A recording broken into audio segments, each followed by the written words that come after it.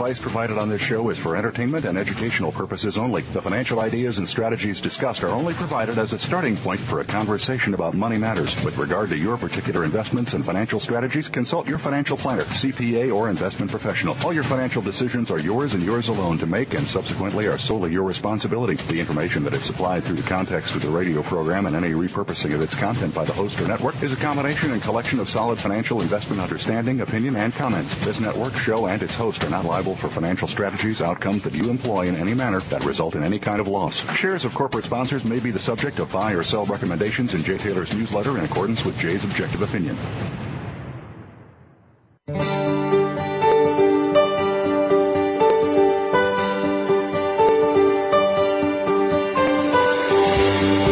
Welcome to Turning Hard Times into Good Times with your host, Jay Taylor. This hour will help investors fix issues and achieve personal gain. Now, here's your host, Jay Taylor. Welcome back to the second hour of Turning Hard Times into Good Times. I'm your host, Jay Taylor, and I'm back here with Paul Van Eden. Before we pick up where we left off with Paul on discussing interest rates, treasury rates, I need to mention our sponsors for the second hour. They are Arroway Energy, Clifton Star Resources, Goldrich Mining Company, and Prodigy Gold. Well, Paul, when we went to break, we were talking about interest rates. We were talking about this enormous indebtedness of the U.S. and this enormous bull market in the long treasury market. I mean, I remember very well back in 1982 when nobody wanted to buy stocks and interest rates were extremely high and people were getting incredibly high yields by buying treasuries, double-digit yields. My first mortgage was a 17.5% mortgage in 1981. But from that time on, we've had the most incredible bull market in history. As you pointed out, perhaps the lowest interest rates we've ever had in the United States. How long can this go on, Paul? I don't know how long it's going to go on. I mean, clearly it's going to go on for at least a few more months and maybe several years. And I have no idea how long it's going to go on. What I'm convinced of is that it won't go on forever. The reason I'm so convinced about that is because of the conversation we had before the break. Mm-hmm. The problem in the United States is too much debt. Mm-hmm. Too much debt will put pressure on the prices of debt. And if the price of debt goes down, bond prices goes down, interest rates go up. Mm-hmm. So this party is going to come to an end. But there's an interesting thing that follows on from what you just mentioned, is that since the 1980s, interest rates have been falling. Now we have the lowest interest rates in history.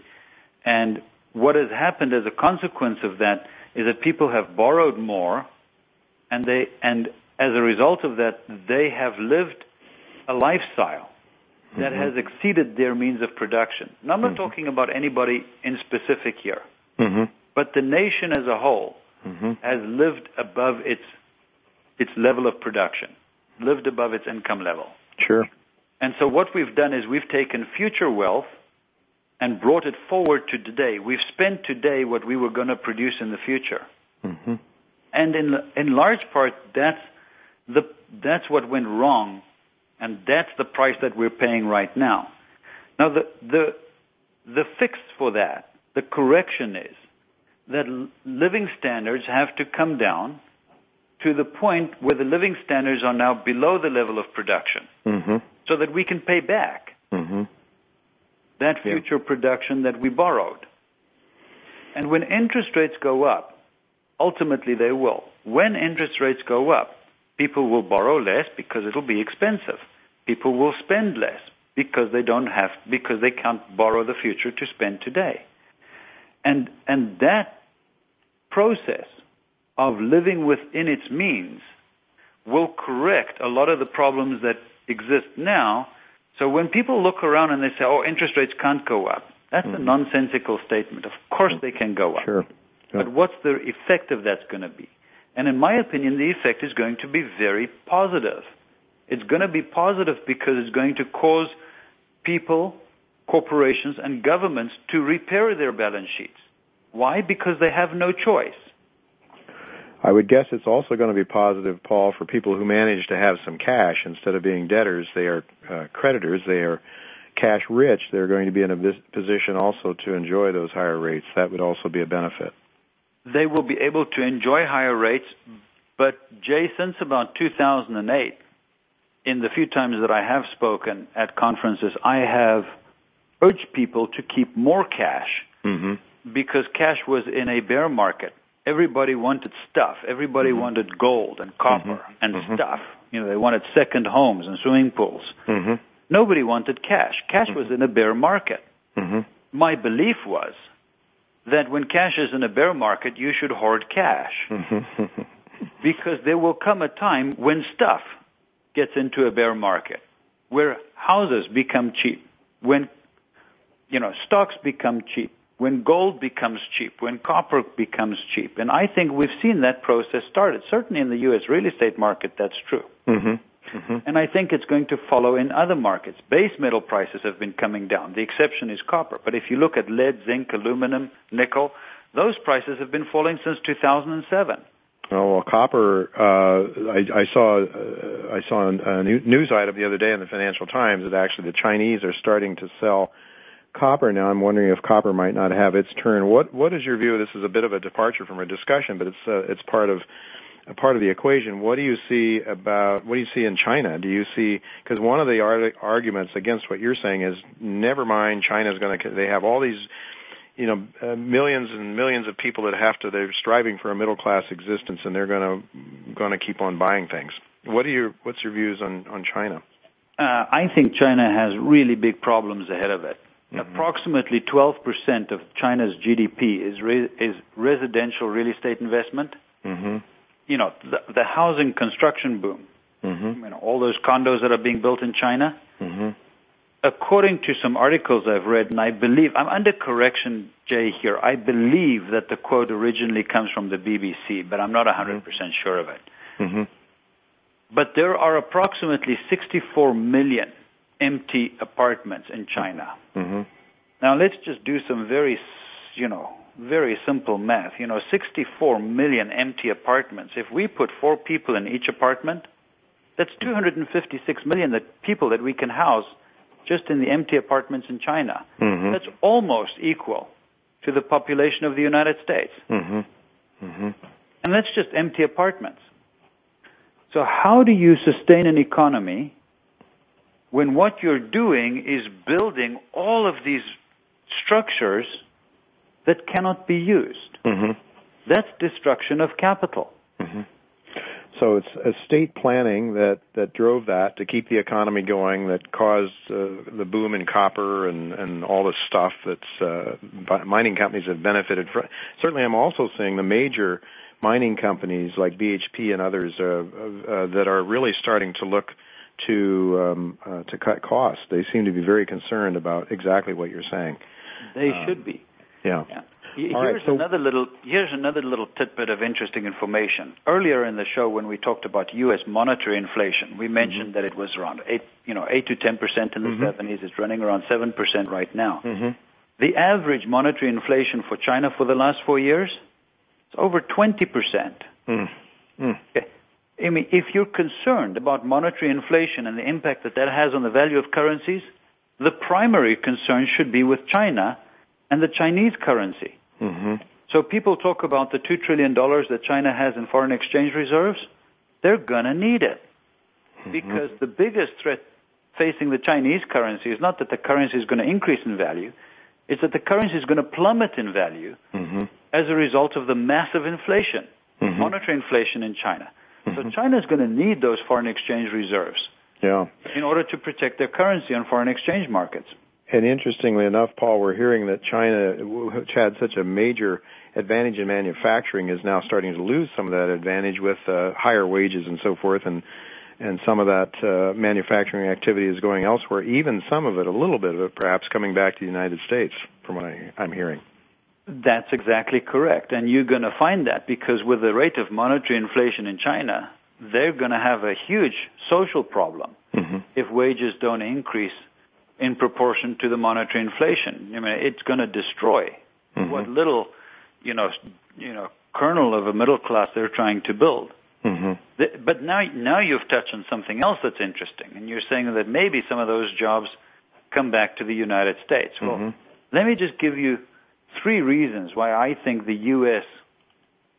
probably has bottomed in terms of its economic activity. And three reasons why I think the U.S. is going to do a lot better in the next 10 years. The first reason, we've talked about this already. We have the lowest interest rates in history in the United States. What that means is right now, the cost of money is the cheapest it's ever been.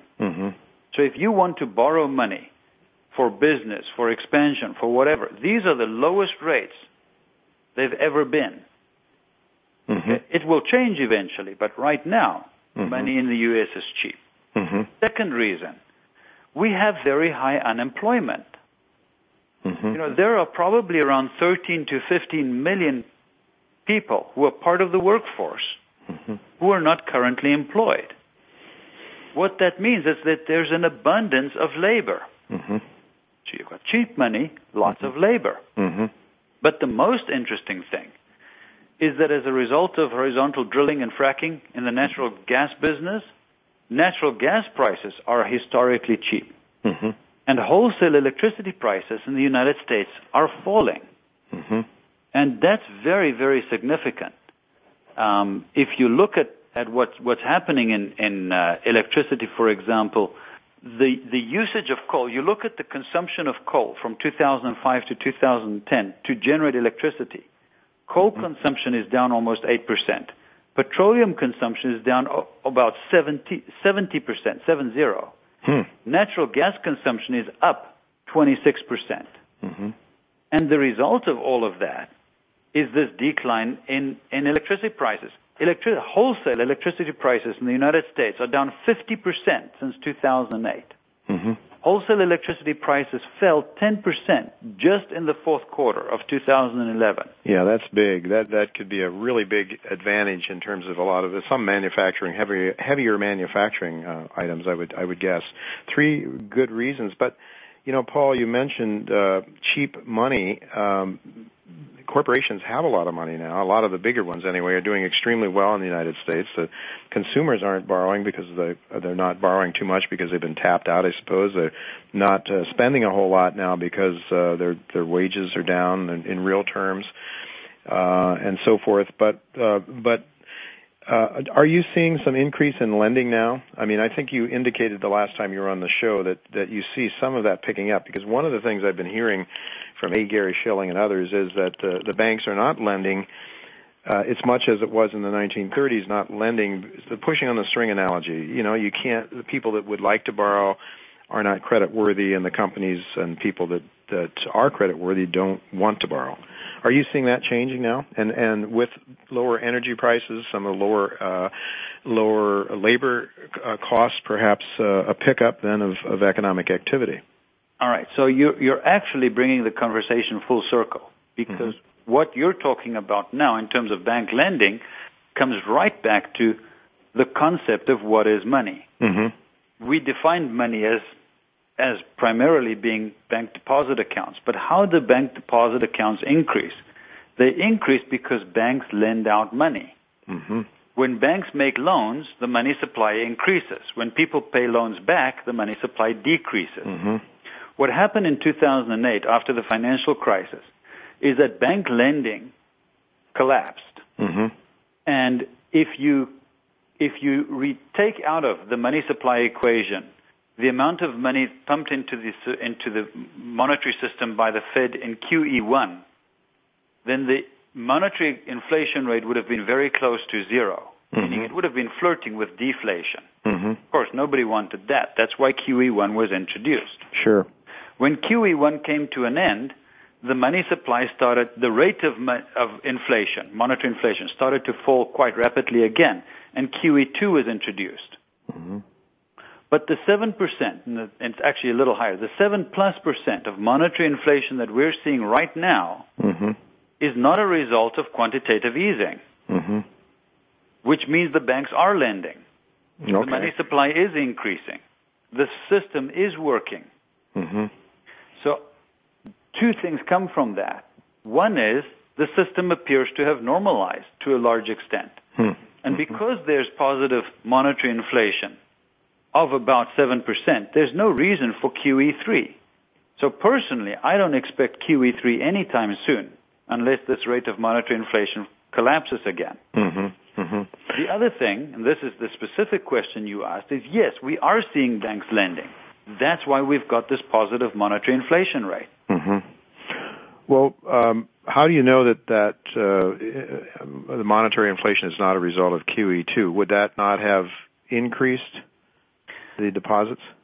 Yes, it would, but we already saw that. QE2 came to an end. Okay, so since QE2, it's still raising, it's still growing. Okay. So since QE2 ended, uh-huh. the rate of monetary inflation is down a little bit, but not significant enough mm-hmm. to cause the Fed to introduce QE3. Mm-hmm.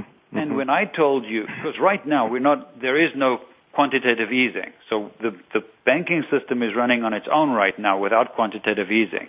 Mm-hmm. And we said the inflation rate was 7.3%. You said that was high. Well, yeah. If the inflation rate is high, why do we expect QE3? Mm-hmm.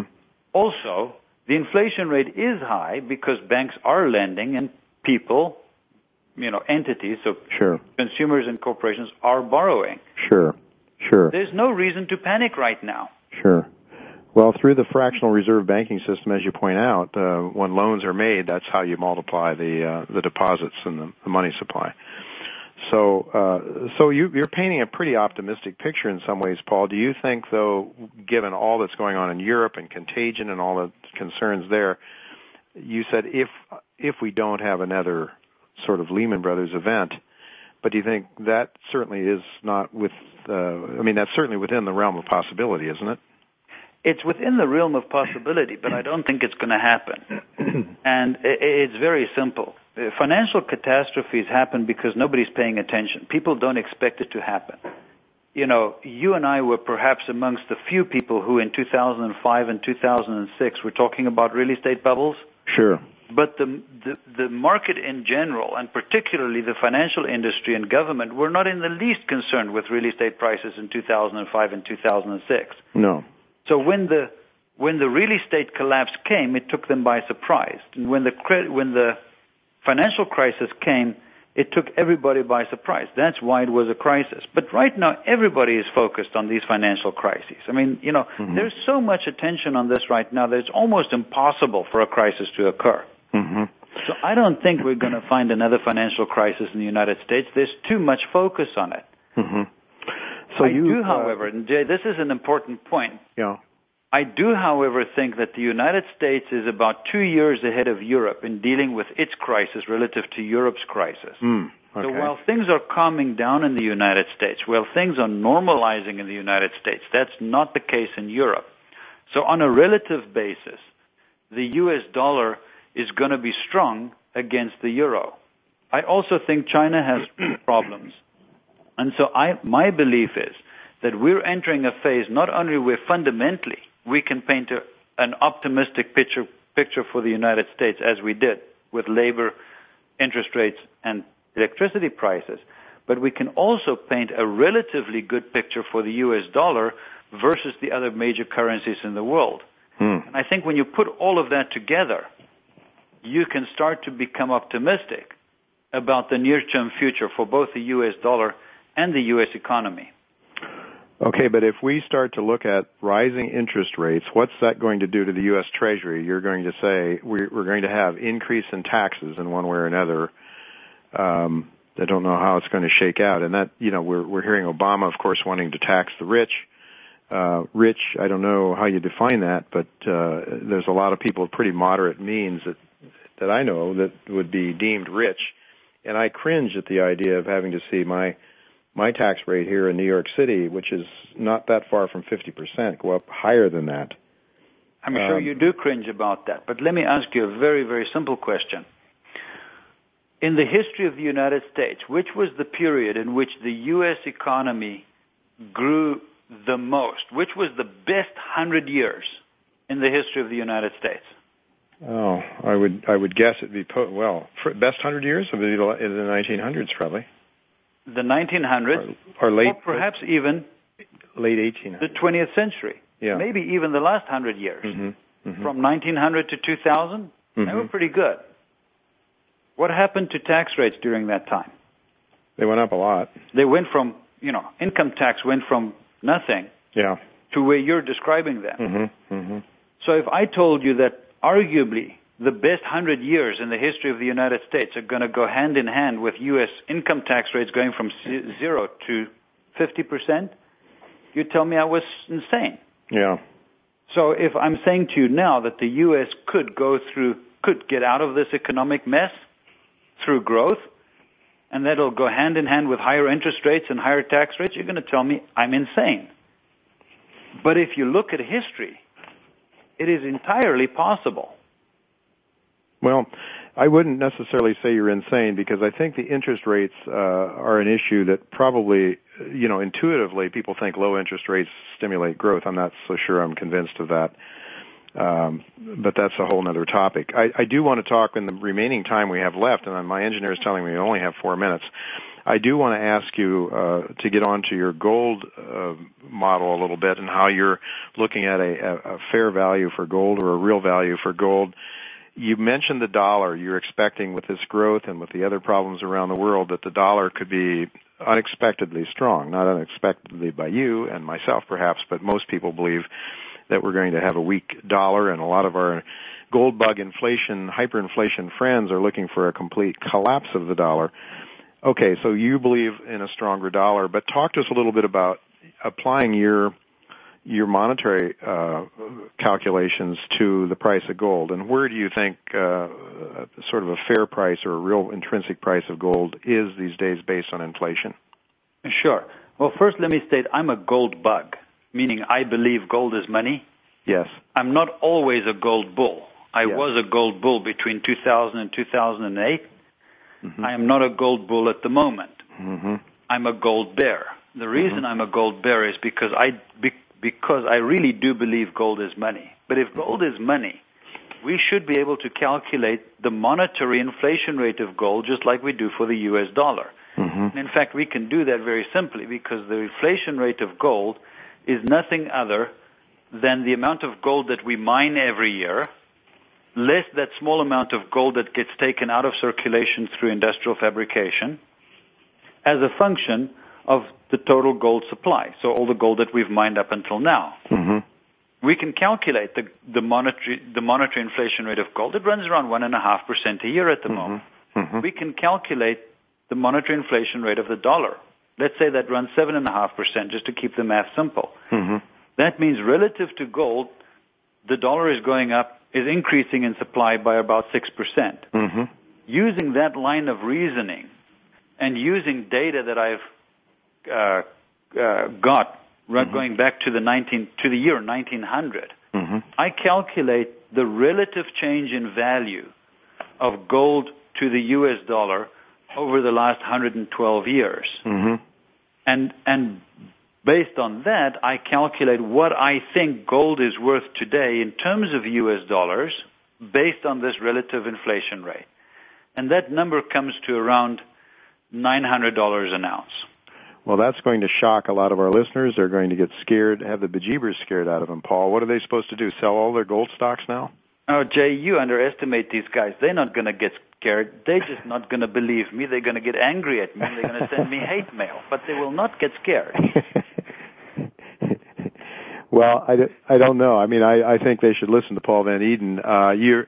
As you point out, and there's a discussion, I don't know if this is available on your website as well, the discussion on how you value gold, and there's some excellent charts there that help to give a picture of the gold price. And as you point out, it's not meant to be a predictor of where the gold price is going, but to give you a sense of whether or not gold is overvalued or undervalued, right? At any given time. That's exactly what it is. It's not the price prediction, it's a value statement. So I think gold is worth about $900 an ounce. Maybe it'll go up in price, maybe it'll go down in price. But if I think it's worth $900 an ounce, I don't have much interest in buying physical gold right now because I think I'm overpaying for it. Yeah, interestingly enough. So what does that do then to the gold mining sector, Paul? One of the things that I've noticed since Lehman Brothers is that the real price of gold has risen dramatically, and I measure that, for better or worse, I measure it against the Rogers Raw Materials Fund. And right before Lehman Brothers, an ounce of gold would have purchased only 17% of the Rogers Fund. By March of 2009, it skyrocketed to 44%. It came back to about 30%. Then with the European crisis brewing, the first Greek crisis, it went up to 42, and then subsequently at 48%. It's now about 44, 45. The point is that the gold relative to energy, to materials, to food, all kinds of clothing, it went up very dramatically. And with that, the gold mining companies' profits have surged. The big guys are doing very well. The share prices aren't reflecting that, and maybe the market is seeing what you're seeing. But the share prices, the companies themselves are doing very well. Where do you think the gold mining sector is headed then with this kind of a price situation? And we do have lower energy costs, for example, in the U.S. in some markets. Every gold mine is different. But just in general, with the last few seconds that we have left, what do you think about gold mining companies right now? You'd be sort of bearish on them too, I guess. Mining companies, I'd be very bearish. I don't own any gold mining companies. Yeah. I think they're going to go down in price with the gold price itself. I do, however, own gold exploration companies, and their share prices were decimated. And I think that we are entering into a period of time of maybe, 12 to 24 months in which the prices of mineral exploration companies as a sector, including gold exploration companies, are going to get very, very, very, very cheap. They're already very, very cheap. Exactly right. This is the bear market in which you need to be paying attention to that sector very specifically. So you see this as a cyclical bear market within a secular bull or not? I don't know the difference between secular and cyclical bull markets. It's a matter of opinion and definition. Yeah, we could spend an afternoon talking about that. Yeah. Okay. Fair enough, Paul. We're out of time, unfortunately. We could have so many more items to discuss. I want to thank you very much for sharing your time with our listeners. Very insightful, folks. Again, go to it's paulvaneden.com. Is that it, Paul? That's your website? paulvaneden.com. And you can keep up with the actual money supply, the real inflation rate, and so on and so forth. I think some great insights there, folks. What we try to do on this show is to bring ideas that are not necessarily popular, ideas that I may not want to hear sometimes, but sometimes we have to hear things we don't want to hear for our own good. And Paul Van Eden is always sort of a contrarian, that not just for the sake of being a contrarian, but he is a person that thinks for himself and comes up with ideas that are quite a bit different than what we hear even within the gold mining sort of gold bug community. So I want to thank you very much, Paul, for sharing your ideas, your insights with us. They're very, very valuable, and I hope we can have you back again sometime soon. Thank you very much, Jay. I really enjoyed it. Look forward to seeing you in New York next week, I guess it is. So yes. Well, okay, very folks, soon. Don't go away. We're going to be right back with Jeff Deist, Ron Paul's chief of staff. We're going to talk to Jeff about the subcommittee meetings that his boss is chairing right now in Washington. Don't go away. We'll be right back with Jeff Deist.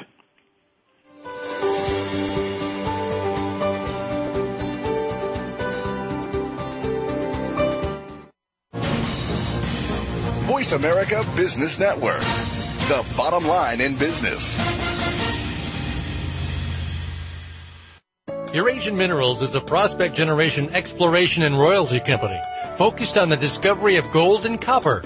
The company currently has over 140 properties on 4 continents. Our joint venture partners have committed to spend over $15 million on Eurasian Minerals projects in 2012. The company maintains a tight share structure, a low cash burn rate, and holds $43 million in cash, creating value through discovery, growth, and royalties. Eurasian Minerals.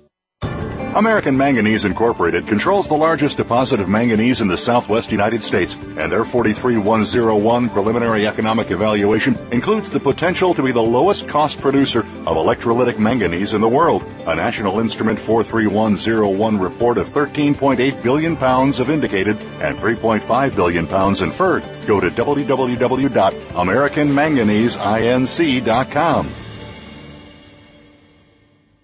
Want to know more about how you can turn financial losses from the most devastating stock market and economic decline since the 1930s into wealth and prosperity? A successful strategy for dealing with adversity requires a proper diagnosis of the causes and solutions to underlying problems. By applying rarely taught Austrian economic theory to policies implemented by our policymakers, Jay Taylor has been able to triple the value of his model portfolio since 2000, while the stock market has been in the worst bear market in decades. At miningstocks.com, Jay and his associates provide a framework for turning the pains of the current bear market and recession into investment gains. Jay is a frequent radio and TV guest and speaker at investment conferences where he shares his highly profitable Austrian economic insights at a time when most people are seeing their 401ks become 201ks or worse. He is available to share his rare profit-making insights via radio, TV, and public speaking engagements. To profit from Jay's insights, call 718-457-1426 or visit miningstocks.com to subscribe to his profitable newsletters. Voice America Business Network, the bottom line in business.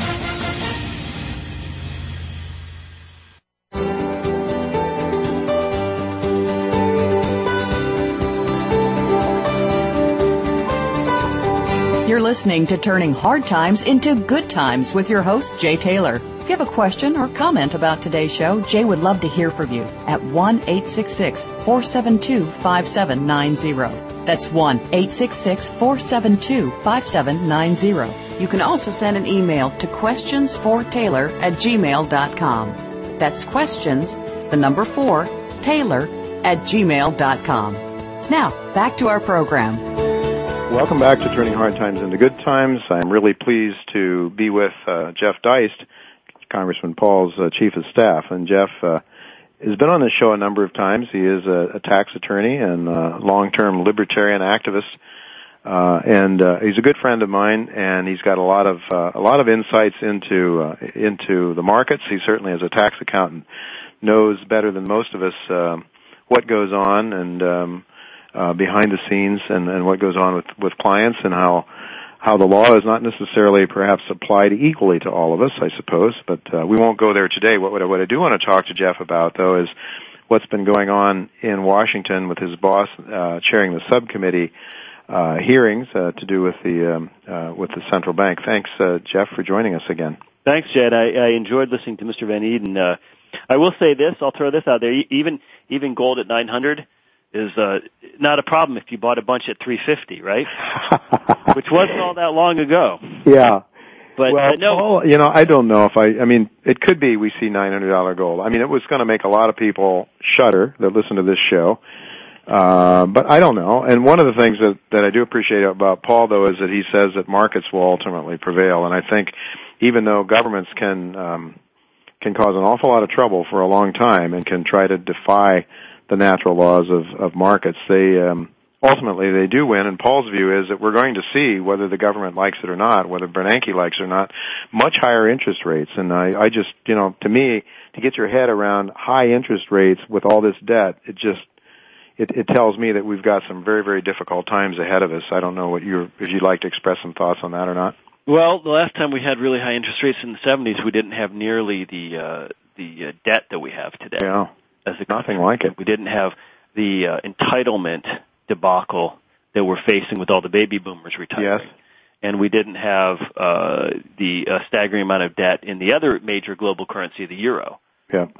So, it seems like central banks kick the can down the road and they turn small problems into big problems. And that's really one of the reasons Dr. Paul had a hearing today, which was basically to delve further into some of the legislative proposals in Congress to deal with monetary policy. And those proposals range from Congressman Paul's proposal, which of course is to do away with the Fed and let money be a commodity like any other and stop this centralized planning nonsense and actually have capitalism in America.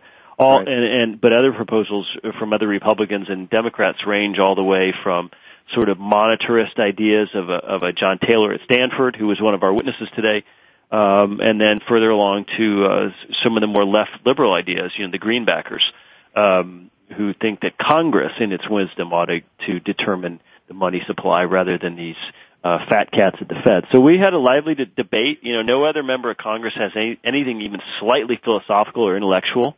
Mm-hmm. The financial networks love it because they actually get to hear some substantive talk. Ron Paul is a big believer in let the left Let the statists, state their ideas plainly. We don't need to hide from them. Yeah. The Paul Krugmans of the world. People should know what they're saying, and what they're saying is absolutely preposterous. They're saying that the staggering amount of debt we have doesn't matter. They're saying that Social Security and Medicare are just fine, even though, there used to be 12 people paying in for every one recipient. People used to die in their 60s, not their 90s. Right. They're saying that we can continue to print our way to prosperity. One of their witnesses today, Miss Rivlin, you'll remember her, of course. Sure, Alice Rivlin. Fed member. Kept calling for an accommodative. She not only wants an accommodative monetary policy, which means more QE whatever. Mm-hmm. She also wants an accommodative fiscal policy, which to her, of course, means high taxes and high spending. Mm-hmm. So, I mean, these people are completely on Mars. They're on a different planet. To call them ostriches would be too kind. Yeah. And that's good. It should be all laid out for everyone to see. I mean, and I think Dr. Paul's strongest proposal of all is to say, look, simply legalize gold, silver, or whatever as currency in America. You can keep your Fed-backed dollar. You can keep your Federal Reserve. You can keep your Ben Bernanke and keep doing what you're doing. You can keep the euro. We don't have to change a thing. And if I'm wrong, then gold and silver will perish as currencies. If I'm right, they'll prosper. Let the market decide. But Jay, we literally live in a country where you can go to jail for using something other than a U.S. dollar, and that's not freedom. For trade, for simple trade issues, that you should be able to, if Joe the plumber wants to come over and fix your toilet, you should be able to give him a silver coin or two in exchange for that. I mean, to take that sort of basic freedom away is very dangerous, I think, and we're seeing issues in places like South Africa, for example. Was privileged to hear an author talk about what's going on in South Africa since the apartheid situation was done away with. Well, she wasn't condoning apartheid by any means, but she was just saying that what happened, at least under apartheid, is there was a certain semblance of property rights, and whether you were black or white, if your property was defied, taken away, you had recourse through the courts. Well, now that they've basically done away with this notion of property rights, then what we're seeing is violence. And this isn't reported in the Western press, but we're seeing a huge amount of just a hellhole developing over there, basically. And it all stems from property rights, because if you take away the property rights, then you take away your freedom and your liberty to be your person, who you are. So that's what's really at stake here. But let me ask you, Jeff, Ron's proposal is not so much to say to make the Fed illegal. It's more to just let's let gold or silver compete with the dollar, right? Simply legalize competing currencies. Right. That's all we ask. Now, obviously, Dr. Paul would like to see the Fed abolished, and I think anybody who claims to be a capitalist or want free markets should feel the same way. I definitely, frankly, do not understand these Wall Street Journal, types, these Forbes types who think the Fed represents capitalism. It's centralized planning. Yeah. It's absolutely Soviet, and it's no different than having a group of sit around a table somewhere in a quasi-governmental agency and decide how much wheat should be produced and what the cost of a bushel of wheat should be. Right. It's absolutely anti-capitalist, and central banks are the enemies of capitalism. There's no question. Yeah, and when you think about it, virtually half of every transaction has to do with what they're controlling and monopolizing. That's the monetary system. Sure. So, everybody, when someone wants to go buy a Honda or an iPad or whatever, they look at the quality of the item they're buying. Or if they want to buy a service, they look at the quality of the service they're buying. But 50% of that transaction is the dollar you're giving for it. And what's the quality of that? What's the future value of that? So yeah, I mean, it's as though we say, well, government doesn't run the economy; it just runs the lifeblood of it, called money. Jeff, was there coverage today in the mainstream press on the committee? There was. There was some coverage on the financial networks. Video of today's hearing you're going to be able to find if you just Google the House Financial Services Committee, which used to be called the Banking Committee, of course. And the financial press loves to follow Ron's hearings, but they also like to follow John Taylor, some other some of the names that were there on our witness panel. We had Barney Frank testify today. We had some other members of Congress testify on their own legislative bills. So it was pretty good stuff today, pretty lively. Oh, good. Was Dennis Kucinich there by any chance? He wasn't. He does have, I guess, what we would call a greenbacker proposal. Yes. Uh-huh. In the form of a bill in Congress, but his bill was discussed, and we as I said, Dr. Paul welcomes all these voices. I mean, let's hear it out. Let's let them talk. Let's let the people know what they're talking about. And then, of course, Ron provides the contrast to that. And he did a very nice job of that when he was on a debate recently on one of the major networks with Paul Krugman. And could you talk about that a little bit? How did that go? Well, he was on one of the financial shows basically arguing against more Fed accommodation. Krugman was on there basically arguing that we need more spending, more monetary stimulus by the Fed. And it was good because the statists should have to really sort of lay out their argument, which is that we can somehow continue to inflate the U.S. dollar and it's not going to come back to bite us, and the rest of the world's going to keep buying our bond debt, and somehow it's all going to be peachy, and what we really need to get us out of this economic doldrum is just more spending. And of course, the Krugmans of the world would say if you create a bunch of money and then you go spend it on a bunch of useless government, jobs that the market didn't demand, that equates to increased GDP, and which is hilarious, of course. But hey, let's really lay bare what the Keynesian ideas are, and then let's let people learn about Austrianism and where GDP is calculated in an honest fashion. Well, I noticed there was a Republican Congressman Kevin Brady. Was he there at the committee meeting today? Yes, he has a bill. One of his biggest legislative proposals is to eliminate the so-called dual mandate of the Fed and to get the Fed out of the business of trying to worry about unemployment, which really is more of a fiscal issue for Congress than a monetary issue per se. Mm-hmm. Yeah. So he would like to get the Fed just to control the money supply, or to try to keep it at some level that keeps prices down. Is he worried about inflation or what? Yeah, I won't speak for Mr. Brady, but I think in general he would want to see the Fed just focus on the inflation side, the sort of the value of the dollar itself. So a little bit more like the European Central Bank supposed to have done until recently. I guess they're sort of backing away from that, moving more towards trying to stimulate with quantitative easing. And I guess to a certain extent we are helping them. I think there was a repo that Mr. Bernanke sent over there when they started having big problems. $2 billion, what are we talking these days? Trillion, aren't we talking trillions these days?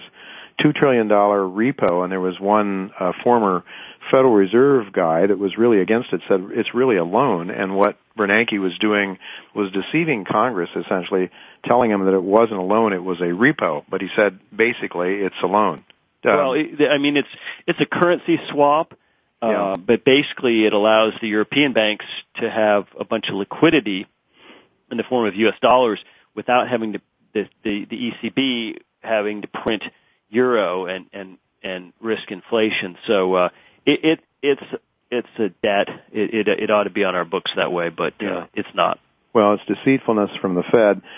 Just a minute left. What about John Taylor? What is he all about? He's a very well-known economist, I know, and I hear about him frequently on Bloomberg here in New York. But what did he have to say? Well, certainly Dr. Paul disagrees with him, but he's very much respected on the right. His view is perhaps more of a Friedmanite monetarist in the sense that he would view the current Fed policy as bad, but he wouldn't view central banks themselves as untenable. He would maybe like Paul Volcker, call for some monetary austerity and maybe even rising interest rates to reflect a little more reality. So he's an interesting guy, and he gets huge coverage whenever he opines. Right. Well, you've had some pretty prestigious guests then today, and then again, people can go to they should Google, what was it, the House Banking Committee? The House Financial Services Committee. House Financial Services Committee, and just Google that, and there will be a link right to the or just go to house.gov. House.gov. And people can also follow stuff that Ron does all the time. What's a good website there in case people aren't aware? Well, just house.gov and then /Paul for Ron Paul. Yeah, that's excellent. We are out of time, unfortunately, Jeff. Thank you very much again for coming on, sharing the goings-on in Dr. Paul's office, and really a pleasure talking to you. Look forward to having you back again sometime, and also want to meet up with a friend that you introduced me to when Teresa and I were down there in Washington, Glenn Downs, as Chief of Staff of Congressman Jones. Hope to have him on, perhaps the two of you on together sometime soon. Absolutely. In the near future. Thank you so much, Jeff. Thank you. All right, take care, folks. Don't go away. I'll be right back with some closing thoughts on today's show and also about next week's show. Don't go away. I'll be right back.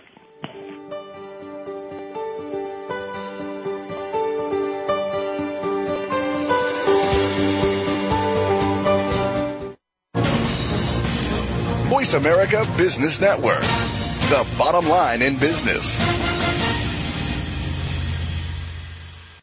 Eurasian Minerals is a prospect generation exploration and royalty company focused on the discovery of gold and copper. The company currently has over 140 properties on 4 continents. Our joint venture partners have committed to spend over $15 million on Eurasian Minerals projects in 2012. The company maintains a tight share structure, a low cash burn rate, and holds $43 million in cash, creating value through discovery, growth, and royalties. Eurasian Minerals. American Manganese Incorporated controls the largest deposit of manganese in the southwest United States, and their 43101 preliminary economic evaluation includes the potential to be the lowest cost producer of electrolytic manganese in the world. A National Instrument 43101 report of 13.8 billion pounds of indicated and 3.5 billion pounds inferred. Go to www.americanmanganese.com. Voice America Business Network, the bottom line in business.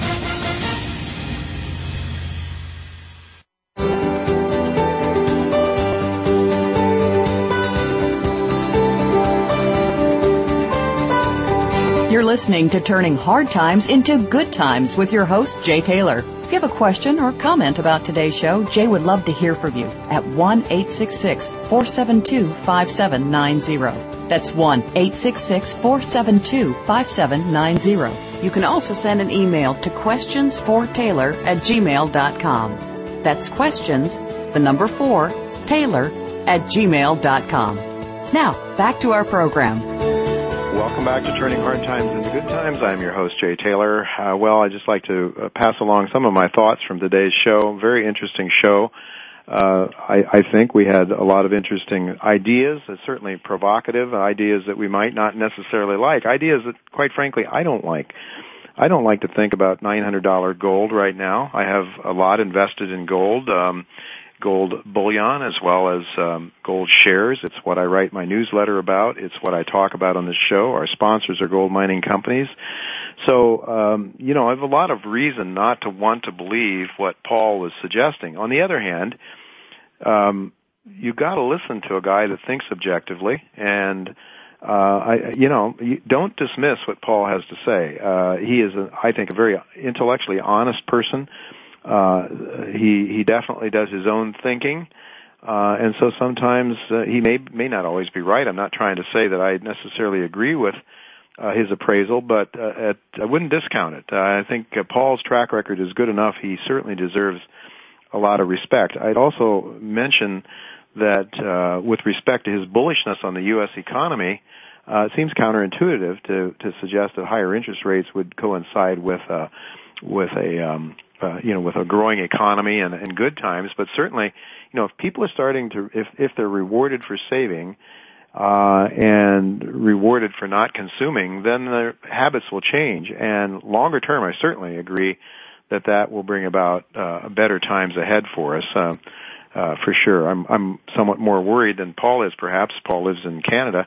Maybe somewhat more worried about civil disorders and when the entitlements mentality takes over and when people believe that they're entitled to the same kind of good lifestyle that they've always enjoyed, and when that isn't forthcoming because taxes rise or services are taken away, you have to wonder how Americans, increasingly spoiled Americans, I believe, and people, as we're seeing in Western Europe, respond when times get tough.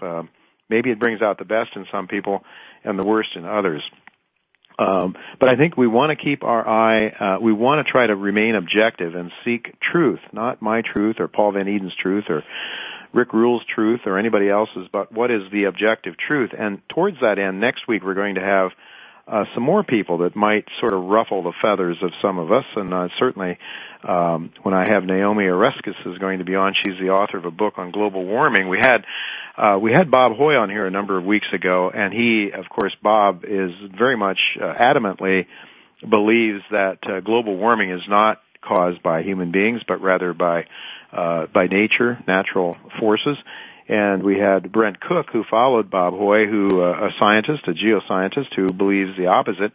And Brent, though, knows his limits and suggested that I talk to Naomi Oreskes, who's written an excellent book. She'll be on next week on the show to talk about and give her evidence why global warming is a problem and why it is really driven by human beings' activity, by the industrial age and so forth. So, well, Naomi will be here to talk about that, and we're also going to talk to Mikey Weinstein of the Military Religious Freedom Foundation. Now that Mikey talks about a lot of the things that are going on in our military today, the whole notion of, especially among some Christian fundamentalist groups that believe that we need to, well, in my day, when I was a young man, it was kill a commie for Christ. Now it's kill a Muslim for Christ.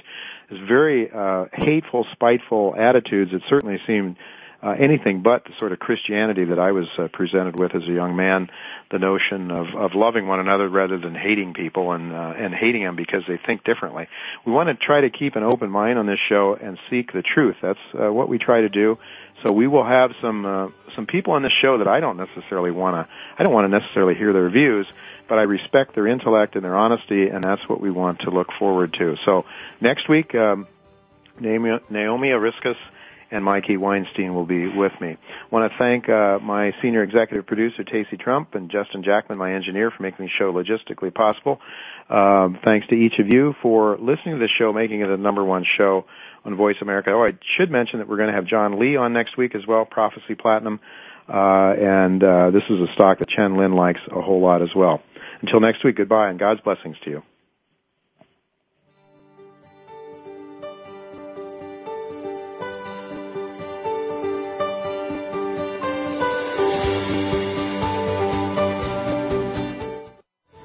Thank you again for listening to Turning Hard Times into Good Times with Jay Taylor. Please join us again next Tuesday at 11 a.m. Pacific Time, 2 p.m. Eastern Time on the Voice America Business Channel.